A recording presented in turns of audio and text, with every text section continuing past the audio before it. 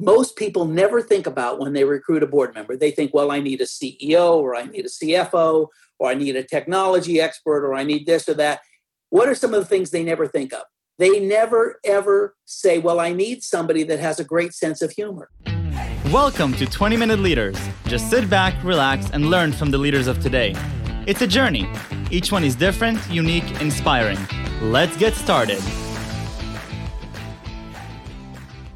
This episode is powered by J Ventures, a community-driven VC fund in Silicon Valley, and is sponsored by Hillel Stanford, UpWest, and Hippo Insurance. Hello and welcome everyone to episode 182. We have with us Dennis Kagan, a serial board member of over 67 corporations. Dennis is a noted high-technology entrepreneur, executive, and board director. He has founded and co-founded over a dozen different companies, taken some public, been a CEO of both private and public companies, a venture capitalist, a consultant, and a professional board member of 67 fiduciary corporate boards, including 10 public companies. Mr. Kagan's book, The Board of Directors of a Private Enterprise, released in 2017, is the authoritative perspective on the widest range of private company governance issues. Wonderful. Dennis Kagan, thank you so much for being on my show. How are you? I'm good. Thank you, Michael. How are you? Wonderful. Where are you calling from? I'm in a suburb of Dallas, Texas. Wonderful. Okay, I'm actually going to Texas just in a few days to see my brother's newborn. So third time uncle, and I'm very, very excited. What city? Dennis, in San Antonio. Okay. So not too far. But what I'm very excited to talk to you in these next 20 minutes or so is the fact that you've been a part of, I think, 67 for-profit board of directors, mostly tech companies. And I don't think I met anybody who was on 67 boards. So I'm very excited to talk in the next 20 minutes about what it means to be a board member and what is the role of a board of a for-profit company. But aside from that, a published author, you're an instructor in business school. So Dennis, I would love for you to just give me a really brief intro to your journey. How do you get to be on 67 seats in tech companies? Well, I started working for IBM in 1967, and I hold some kind of a record. I worked for IBM for 366 days exactly. I quit 1 year to the day when I started because I realized the big company wasn't for me. But I was already sort of in the computer industry, obviously in the 60s. Then I got a job selling computer time sharing, and I realized that the customers I was trying to sell to didn't know what to do with a computer. They liked the idea of time sharing, and remote computing, but they didn't know what to do. So two of my buddies who were engineers and I started my first company, and it was a remote access computing application software company, and we started it in 1968. 1968 for right. Remote access computing? That's right. Application software. That's before the internet. Yeah, long before the internet. So we formed, and I was an avid reader. I read the Wall Street Journal, Business Week, Forbes, and Fortune. Not much else. So I knew if you had a company, you were supposed to have a board. So we had a board. Right. We created a board. So that was my first board. And then every company I've started about 18 or founded or co-founded about 18 companies, mostly tech. Every single one after that had a board. So by the time time passed, people that I was in business with knew me as having a board. So whenever they thought about a board, the only person they knew that was on one was me. So I got a lot of questions. So that's how I got involved in one company after another. They said, well, what does a board do? And I would talk about it. And they said, well, would you help me? Would you be on the board? And that's still happening today. Okay, so that's how you get introduced to 67 different board positions. But when thinking a bit more broadly about the role of the board of directors, that's not a controversial topic, right? I mean, as growing up as a young entrepreneur now, it's very natural for me to understand that every group that has some difficult decision-making processes needs this other group who will oversee it and sort of strategically think what is the best way to get from point A to point B. Well, yes, but you seem to be a step ahead of most young entrepreneurs. Most of them recognize, well, I have a board, but me and my partner are fine. We don't need any other advice, or we don't want to get anybody involved because we're afraid, what if they get control, and what if we have to listen to them? And there's a lot of different arguments and questions. Mm-hmm. So they're not as educated as you are. The primary reason to have, if you have a company you have a board by default legally. Right. Yes, but in the bylaws, right. But you've got one. Okay. Right. If it's just you or just insiders, you're getting the opinion and the guidance of insiders, employees and family and whatnot. You get their guidance anyway. They're not bringing anything new to the party. The reason to have a board is to expand the perspective that you're getting, to include highly capable other people that you respect, who can give you a different perspective, different experience, different context than you already possess, to expand your capabilities. So it's like going out and bringing on some other people who are highly regarded in their fields as consultants, so to speak. Right. And if you have a private company, people don't understand. The CEO reports to the board. If you're the board, then you report to yourself. Okay. Right. But even if you were the only person insider on a 7-person board and you had 6 other people on the board and they all voted against you, if you own controlling interest, you just call a meeting and fire them, or you do whatever you want anyway. If the board reports to the owners, even though the CEO reports to the board. And a lot of people. But then it's, when I'm thinking about this, it makes perfect sense. But there must be some conflict that sometimes getting a board too early, invested in the company, and too many different ideas and different perspectives too early can actually be detrimental to your progress. Because, in my mind, you're starting a company in the earlier you are, the faster you have to move in order to prove yourself and to sort of break things, right? And having more people involved in the decision-making processes can just make it more difficult. So is there a sweet spot from your perspective on when it's the right time to have external people coming in with their specialty and expertise? The issue that you're alluding to is really a factor of who those people are, not whether you have them or not. Okay. And so at an early stage, if you could afford to hire 6 of the top people in the country in certain fields like sales, finance, marketing, manufacturing, software development, whatever it is, if you could afford to hire 6 people like that, and you would, then why wouldn't you get those same types of people, if not the same people, to join the board for a few stock options and get their advice and their input? Because isn't the board much longer term that you're saying you're sort of committing to have this person a part of your journey for many years down the line? Well, that's a good question. The board is not a lifetime position, and companies particularly in the early stage, they tend to evolve quickly. So the best you might be able to do is get somebody who used to be a director of something at a big company, but you grow a little and you gain a little bit more experience and your company becomes a little bit more valuable, so to speak. Then you might be able to approach somebody that has more experience, is more accomplished. But what happens to that first person? Because what happens? You cordially ask them to resign. You give them their stock options, and you move on. You cycle through. Is that common? Is that common to cycle through and ask board members to leave? It's not common enough. Too many people think, well, I've committed to them. I don't want to get rid of them. Now, one mechanism that most companies use to avoid that problem is they have terms, like a 1-year board term or a 2-year board term or something like that. Okay. And so even if they don't like the person, they're reticent to ask them to resign, even in a very cordial way. So we'll live with this person, even though they're disruptive and their advice isn't any good anymore, because in a year and a half, they'll be off the board anyway. No, that's wrong. Make arrangements for them to leave the board if they're not doing what you That's fascinating. Okay, exactly. I don't think I've, in all the board discussions that I've had around this, about the strategy behind structuring for a board and so on, very rarely I hear about this, what to do when you don't have a successful board. And what I'd love to spend some time on with you, Dennis, is to get sort of your to pick your brain on your experiences and what are some of the most successful parts of the board and the least successful parts of the board experience, so that I can learn from your personal experiences. Well, the best part of a board is that you receive first-class advice from experienced experts, particularly in areas that you may not be as competent in, or you may not have other people involved in your company that know a lot about that. In the early days, you may not be able to afford a CFO. So having an experienced CFO gives you a financial perspective. maybe you can't, maybe there's nobody in the company that has big time CEO experience. So having a big time CEO might give you the benefit. So you're receiving best of class advice. Number two, no one person can think of everything.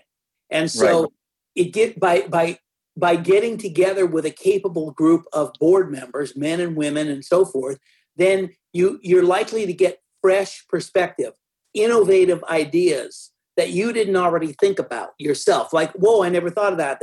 Particularly board members are very good in one industry of saying, well, in my business, when we face problems, we did this and this and this. And it might not be common in your business, but they bring a perspective of things in other industries, in other countries or whatever that may have worked well for them, and it may spark an idea. It's using the board as a competitive advantage, giving you an inside track. The next thing is that it can provide very, very impressive optics for customers, for vendors, for investors. I've put people on the board that people said, how did you ever get a person like that on the board of a startup that had no revenue? I mean, world-renowned, CEOs and 4-star admirals and all kinds of key. I got the guy that had been previously the director of the NSA to join the board of a cybersecurity software startup. So you don't know who you can get. I recruited a guy to one of my boards a number of years ago, like 15, 16 years ago. He's still on the board. He had to retire because he reached a retirement age. So he had been on the board of General Motors, Raytheon, Hewlett-Packard, and Hughes Electronics for 4 years. And he was previously president of Caltech. And he joined the board of a startup for some stock options. And he's still on the board today. It's not a startup anymore, but he's still on the board today. His experience and connections were invaluable to the company. And he's just one of a number of board members over the years. You don't know who you can get until you try. It's an honor to be asked, even if it's not something that you would consider for a variety of reasons. So it gives you, and then if you're an early stage company and you're completely controlled by insiders, whether it's a family business or whether it's a tech startup and you've got 1 or 2 or 3 founders, okay, having independent board members provides a good buffer between disagreements. An independent board member can mediate issues between founders, whether they're family issues or founder issues, and give some perspective like, hey, Sam, Bill's got a good point there. Have you considered this or this? So that they can soften the kind of conflict that founders also often have. So what I'm hearing from this is that there's 2 really critical lessons there. One is that one of them is to approach. Not be afraid, shoot for the stars, approach the people. Even if they don't have time, they'll be honored for asking, even if they were the previous president of Caltech. And worst case, you'll get a no, talk to me later in a different time, right? The second lesson here is that you want to make sure that your board members are as independent of a relationship with you as possible, because they will then be able to help you help mediate through conflicts. And even if you and your co-founders are, the best coworkers in the world and you get each other, conflicts are inevitable. The decision-making will be difficult, and having somebody independent will be very useful for those moments where, emotions might kick in or there's really vehement disagreement over something, right? So I recruited once the founder, chairman, and CEO of one of the 5 largest tech companies in the United States to a board of people he didn't ever know in a city that he wasn't in, but he was interested in their business. So he agreed to join the board. Now, he was the CEO and chairman of the company up until the time it went public originally. Then he retired. But on a growing tech company that had some similarities to his, he regretted not staying with the company after it went public. It's a very, very, very famous company. He left when it went public, but he never took it from that point to where it is now. So he regretted that. So the opportunity to join the board of a company that might have, where his input might be beneficial to get them to the next point, was just a way that he could participate again and sort of contribute something. So you don't know, you don't have any idea the types of people you can get. Now, it's a chance to interview somebody, even if they don't agree to join the board. And even if they don't want to join your board, the likelihood is they're going to say, I can't do it for these reasons, but I know somebody else that might be interested. And then you get a recommendation to them from this person. Right. No, definitely. Okay. So, looking back at these, 67, board positions, what are some of the key things or key takeaways that you take from having a successful group of board members? I get why specific individuals will be great for the company and for the team.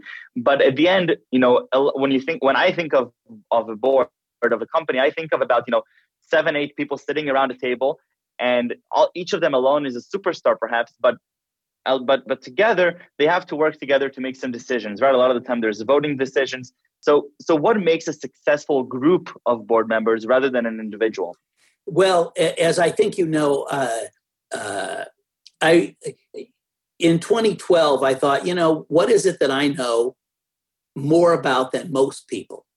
I'm okay CEO, I'm okay at this, okay at that, but I'm not like the world's best at this. But what can I claim that I know as much or more than anybody about? And it dawned on me, this was in 2012, that is private companies and boards of directors. Right. And so that's when I decided to write my book, which was published in 2012, The Board of Directors of a Private Enterprise. And in that book, there's a chapter, for example, there's a chapter on how to fire board members.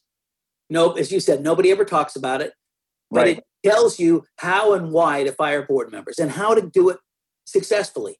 There's also a chapter about personalities and things that contribute to bad boards or good boards, and that's where you're going now.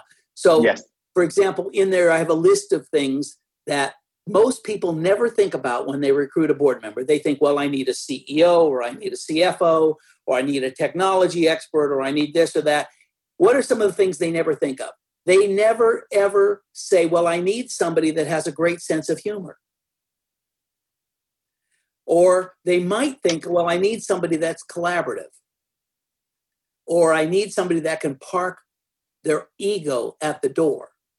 Right. Or, if there's personality traits, you're bringing a bunch of type A's to the board. You want to make sure that they can subjugate their own egos and listen and focus their energies for a reasonably limited amount of time each month or each quarter on solving the problems of somebody else. They need to be able to work together. If they all have to jump up on their soapbox and lecture each other, you can imagine if you got 5 top CEOs all in a room, not listening to each other, but just lecturing each other, you're not going to accomplish anything. So those people aren't suitable. And what I tell people is that depending on what you need for your board, you should be filling roles in the board that are important things for you, but that you don't feel are adequately represented within your employees and within your other, close associates. What expertise don't they have? But then I'll tell people there may be 10 people that are qualified, maybe 100 people that are qualified to fill that role in your board, but there may be only 1 or 2 that are suitable. Right. Qualified isn't suitable. What's their personality? How does it mesh with your culture? Because the right board would be listening, giving their input, not repeating. One of my favorite things that I've learned from this one guy I mentioned, who had been on all those big boards, is that when the CEO says, okay, well, what do you think about this? What do you think about this? What do you think about this? It goes to each board member. When it gets to this board member, if he doesn't have something different to say, something that has not been said before, he'll say, I agree with what she said. And that's it. He doesn't have to get up on a chair and say, well, I think, and then repeat what everybody else has already said. Is that something very common with boards, that you end up having ego struggles rather than solving the actual problem? Yes, particularly if they haven't been put together by somebody that has some experience or some sensitivity. That can be very, very common. One time I had spun a company out of another company. I found a CEO. I set it up. We moved it to another location. Later on, that company now was bought about 2 years ago for about $500 or $600 million. But when we brought in our second round of venture investors, the first board meeting we had with the new venture capital investors, we were standing around in the boardroom with all the management and the board members and the previous investors that were on the board. And this guy walked in, and I was having a conversation with the CFO at the time. And this new investor, venture capital investor, walked in the room. And he walked around the room talking to each group, shaking their hand, and very, very unusual body language. So the CFO turns to me and says, "What is he doing?" And I said, "Oh, don't mind him. He's just urinating in all four corners of the room so that everybody knows who owns the company now." Okay. That's not going to be a productive board member. In this case, they had no choice. He was the lead investor. However, they also didn't do their proper diligence in selecting who was going to be that investor to find out, well, who was going to be on the board.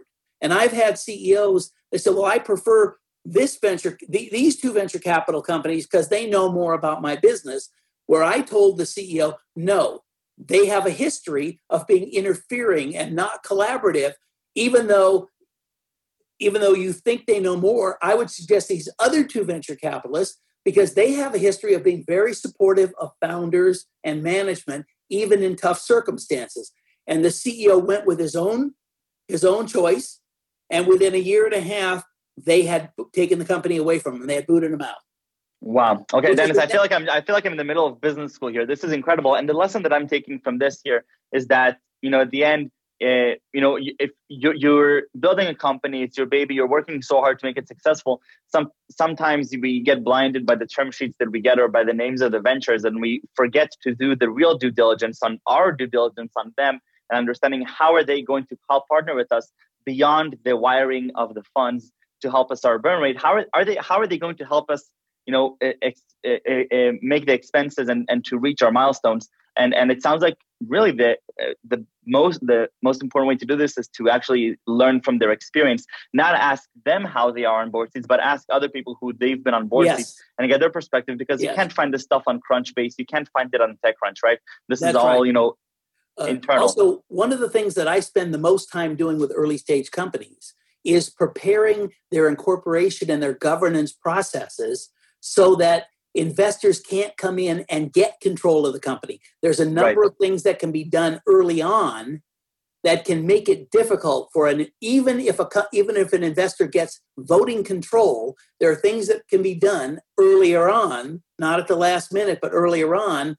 that can make it very difficult for them to get voting control beyond just getting 10 votes per share, or like in Snapchat's case, no votes for any public shareholder. There's other more subtle things that can be done, but nobody tells the founders how to do that. The idea, you asked, when do you bring on a board? You definitely bring on a board before you bring on investors that are going to want to be on the board. Right. You want to form the board the way it's best for you. Then you want to add your institutional investors to that board. Many people say, well, I'll form a board and I'll get a stock option plan as soon as I get investors. That's too late, because once you get investors, they then have a say-so as to who and how many are on your board. If you do it the way that you want to do it first and they join the board, then they're joining an existing board. It's a much different dynamic, because the favorite venture capital board is two VCs and a founder. Okay. My favorite venture capital board, optimally, is 7 board members. The founder, 5 or 6, or 2 founders, 5 or 6 outside, 4 or 5 outside the member, and then the venture capital joins a board like that, and they don't dominate the company, no matter what their equity. And you've already set the expectations and the culture for the actual board meetings, so they're not coming in and dictating how they want. Dennis, this was so enjoyable. Thank you so much for your generosity with your time and the inspiration. Before we leave, I have to ask you for 3 words that you would use to describe yourself. Well, I think that it comes down to, first of all, at heart, going back to 1968, I'm an entrepreneur. Yeah. The second thing is that I'm really, although my major in college was economics, I'm really a tech guy, starting with IBM and all the way through. I'm really favorably inclined towards technology, all kinds, but mostly IT related, semiconductor, just a whole bunch of different stuff.